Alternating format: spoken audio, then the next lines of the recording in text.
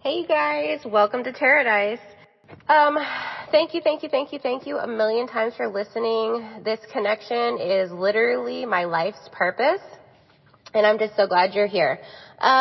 If you want to connect with us, feel free to go to tarahargrove.com, hit contact, send us some mail, a little message, or you can find us on the Glow Up for Humans Who Manifest on Facebook. Anyways, let me get to this episode right quick. Here we go.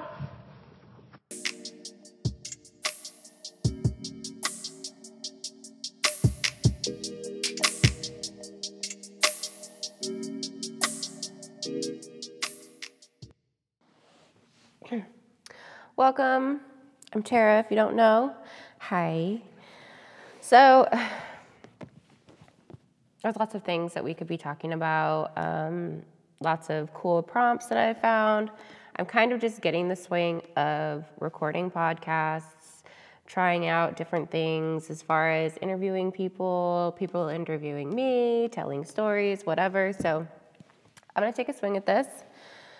So, I wasn't sure if I should call it 3 things I would do differently if I were re-entering, transitioning from prison again. Or 3 things I would do differently if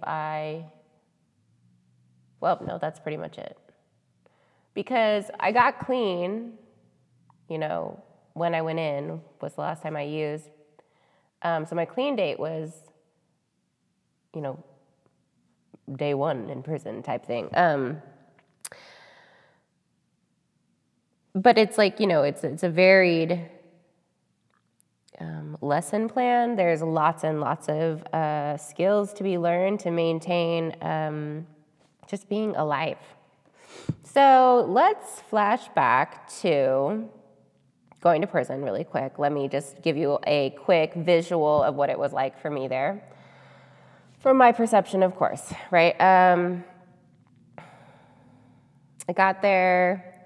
I was, what the streets call dope sick. I was using stimulants as opposed to a whole bunch of suppressive type like opiates. So I wasn't detoxing from opiates, praise God, but my brain chemistry was absolutely detoxing from stimulants, large quantities of drugs. So I was a mental, emotional shit show, just a fucking wackadoo.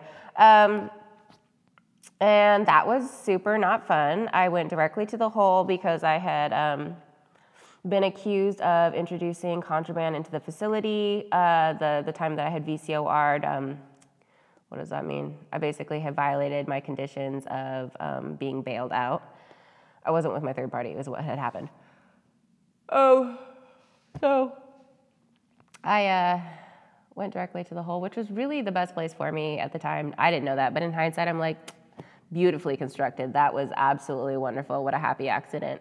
So I'm in the hole, and, I don't know if you've been there before, but it's so not swank.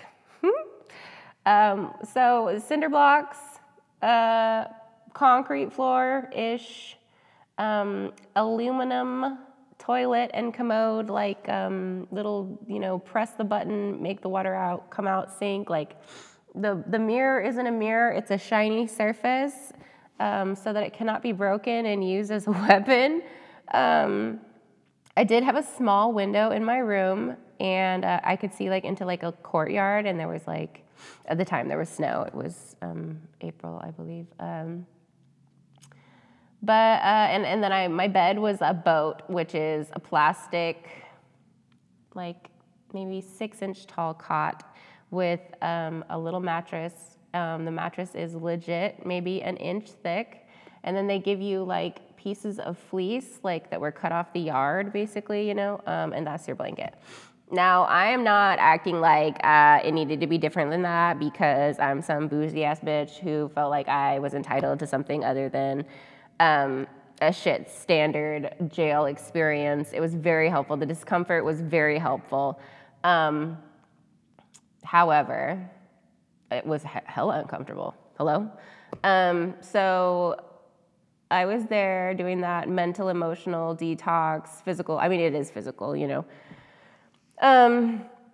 And I, you know, I've always had a relationship with the Lord, so I was praying, obviously. Hello. What the fuck? And I got so many epiphanies, like being forced to be by myself, forced to only have God to talk to. When I tell this story, sometimes I'm like, well, I was sitting there talking to the cinder blocks because I was making eye contact with the cinder blocks type of intensity. So I wasn't really ready to make any real changes until I fucked off my furlough. I had gotten out and went to Clitheroe, and I knew I needed to get clean. I was clean, but get recovery. I knew I needed to make changes. I knew that, but like the actual making changes part was like, you got to be fucking kidding me, because I'm the best. Like, why would I do anything different? Make it stop. So I went to Clitheroe and I made exactly the same fucking types of distorted logic moves. You know, I didn't know how to love myself anymore. I didn't know how to love other people. I didn't really know how to do anything but like manipulate and just doing the most, like so much drama, doing the most, like why? But that's where I was at the time, and I overstand, I do. Like in hindsight, I'm like, poor little Tink Tink, like fuck. Went back and I got into the residential treatment program that's by Aquila at the time in the state of Alaska at Highland Mountain, and it was called RSAT, and that shit changed my motherfucking life. Okay, really, really grateful. There are staff members, the director who was there, who I know to this day. Her belief in us as a small group changed the way that I viewed myself, and so RSAT was transformational, you guys. I learned so much. I learned behaviors, thinking errors, criminal tactics, the names of things, so I could really dissect what was going on, and I was able to look at myself objectively. I am prideful, stubborn, I'm doing my thing, and that comes from being wounded as a child, you know what I mean? Like, I felt like I couldn't trust anybody to give me objective feedback that was actually gonna help me, so don't tell me shit because I know you're fucking lying to me just to manipulate me. I wasn't just being a douchebag, I just was always trying to survive. I was just always in that state of mind.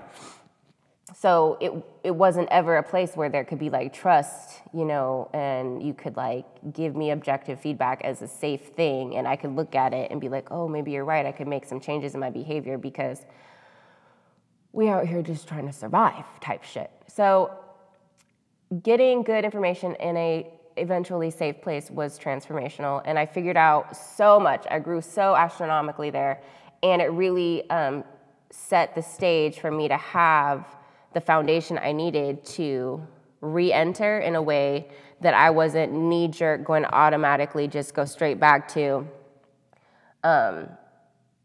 skeet skirt, gang on the weekends and fucking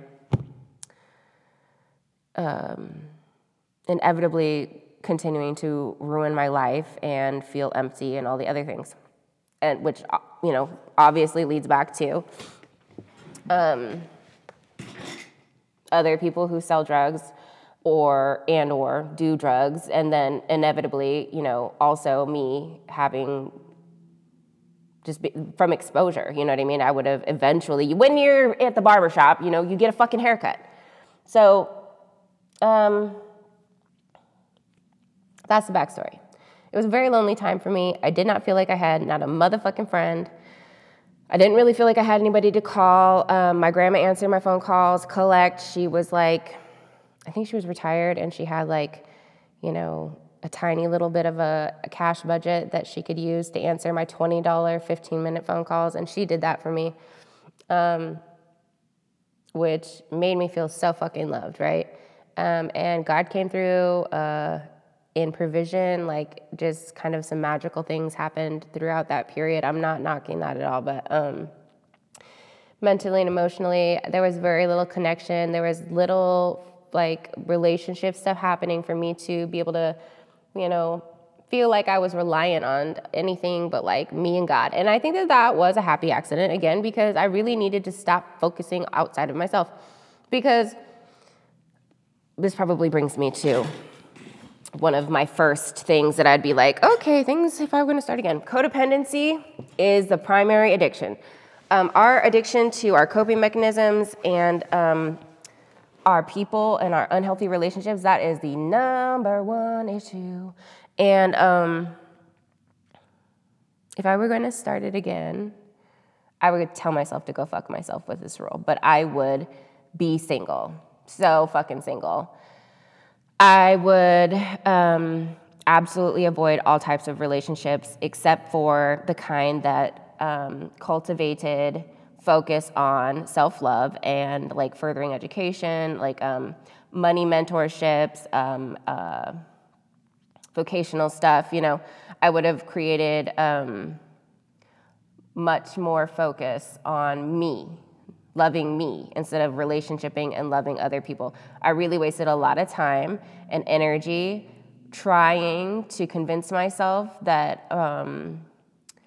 my toxic ass fucked up relationships were anything but a distraction from what I really was trying to avoid, which was getting to know myself on a real life, day-to-day, in the real world level, and loving myself. So that would be the first thing, if we're clear. I would be like totally non-committed, totally uncommitted. Like I would be celibate. Like I would just be minding my motherfucking business because relationshiping is one, triggers, and two, a fucking distraction. And the triggers part is the dangerous part. That's dangerous. But, distraction, dependent on the intensity and the amount, can be just as dangerous. I spent years fresh out, defocused on people and their actions and how they affected me and how I was trying to manipulate them and control them into loving me better, or trying to communicate until I was fucking blue in the face, teaching them how to love me when they didn't want to love me. That was not the motherfucking point. They was just trying to, have the benefit of having access to me or whatever else, So I would figure out a way to be significantly more independent. And I know that that's hard, especially for women. I can only speak from my own experience, and the things I've seen. But, we get to prison, we get to a drug addiction because of abandonment, because of rejection, because we are carrying woundedness. So it's like, what the fuck do you mean? I need somebody to hug me. So please, it's not lost on me that that's like incredibly hard. But if I could have saved myself so much like time and energy, like that would have been where I started. Like getting self-confidence, not deriving my confidence from relationship, getting self-love, not deriving my self-love from the acceptance of another person, really focusing on how I could do that, educating myself on how I could do that, finding mentors, women I could see had done that. So fucking important. After that, I would have spent my time educating myself on business. I have a 6-figure business now. I've been out 9 years, I think. Don't quote me, but approximately. And I'm super proud of that. I'm super fucking proud of the work that I put into it, the education that came from, behind it, but I didn't start really blooming into that until just a couple years ago. And had I known that I could be where I am today, had I been able to envision this, even just an inkling, you could have told me about me today, when I had been out a year, and I would have fucking laughed at you because anyways, what the fuck are you talking about? So, learning business, learning marketing, understanding, it's 2022, you guys, understanding social media marketing, understanding how to use email lists, understanding how to launch a product, understanding just basic business, in money, out money, tax brackets, just basic stuff. Like, I realized that, a lot of us, let me say, I had a really excellent education. My mother put a lot of time and energy into educating me. I was born in Homer. Homer has a really great high school. I got a great education, but they don't teach business basics in high school. I went to some college, 3 years of college, and had I gone to business, that would have been a thing, but I went to like human services and psychology, and now here we are. I would have spent more time learning how to make and keep legal money, how to create revenue, how to create a client list, those things, so that I would never have to worry about money again. I would never have to worry about being reliant on somebody else for money again. I would have to, it enabled me to know that I don't need to manipulate people to have my needs met, like at a very base level. Like, most people in the drug game are like, I'm a hustler. And like, that means that when they're high, they can work for a long time, maybe. Or that they like collect money really well for their dealer. And they hold on to it for like 3 hours in the car ride to take like $10,000 to their, whatever, you guys. Like, whatever, honestly. Let it go. We got to get our own money, and we got to keep our money. You know what I mean? Because that's a thing, and we're American. So the availability of getting an LLC, even if you're a fucking felon, even if you're whatever, go get it. Do it. Do it. It can be done. I'm telling you right now, it can be done.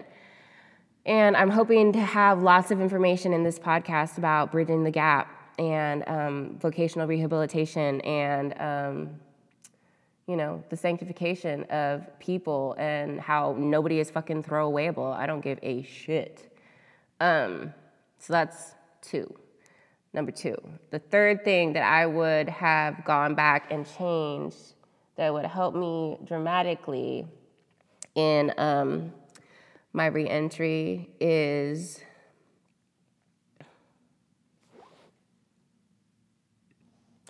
I would have had higher expectations for people, and I would have said no more. What comes with low self-esteem is that you say yes when you should say no. Or like you don't even know what the difference is. Or you don't even know what the fuck you like. So maybe I should say it like that. I would have spent time figuring out what it was that I liked. What do I like? What colors do I like? What colors am I drawn to? What kind of food do I like? What makes me tick? Do I like to sleep? Do I like to be overly productive? Am I an overachiever? Why am I people-pleasing? I would have figured out what I like and tried to do some homework on why I liked it.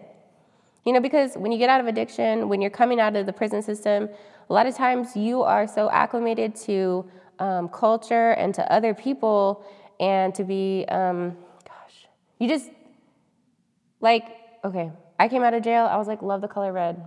Love the color red. I wore it all the time. I had it in my house. And I don't dislike the color red. I think it's beautiful now, but it's just very an accent color because it's super loud to me. I actually find it to be kind of obnoxious. But I had to really think about that. Like, what do I like? I actually really like teal. Teal is my favorite color now. And it has been for quite some time, but I couldn't quite figure out what it was that I liked. And so taking time to establish what you like, that's the baseline for creating future goals. Where am I going? What am I doing? What do I even want? Because you cannot goal set, not small goal set, or 6 months, or 1 year, or 5 years, or 10 years. You can't dream up some shit until you figure out right now, what is it that I even like? So the goal for that situation would be to feel like baseline. What do I like now? Just in my day. What does a good day look like? Whatever. Ask the right questions. And then build on top of that so that you can dream bigger and bigger and bigger and really be authentic with yourself. But I didn't figure that out. I didn't figure out how to ask myself objectively, like, hey, bitch, what is it that you like? Like, do you like this? Do you like this? And some of it's experiential. You don't know until you try it, but I was, 26, 27 when I got out. I was grown. I had tried quite a few things. There were things that I know that I like. I like low-cut socks. I like monochromatic outfits. I do not like prints. I like super high thread count cotton sheets. I like blue tinted lights. Inside, outside, don't care. I like it to be 72 degrees with a slight breeze. I don't give a fuck where we're at. Those are just some preferences. And, that's just a preference. That's my opinion. And that only matters for me. So it's like self-study, So those are some three things that I think would be transformational to add in. If I could just go and lace myself up from before, that's what I would tell me. I also know that I would tell me to go fuck myself because those things sound really complicated to the woman that I once was. But it's excellent information, and any part of it that you can use to empower yourself, please do, bruh. Life does not have to be hard. Life gets to be beautiful. All you have to do is stay clean and stay free and do your best. Do your best. That's that's really the key component. Whatever you're doing, just do your best. Do the right thing, do your best. Okay, I'll talk to you later. Okay, you guys, that was some stuff, wasn't it? So thank you for listening.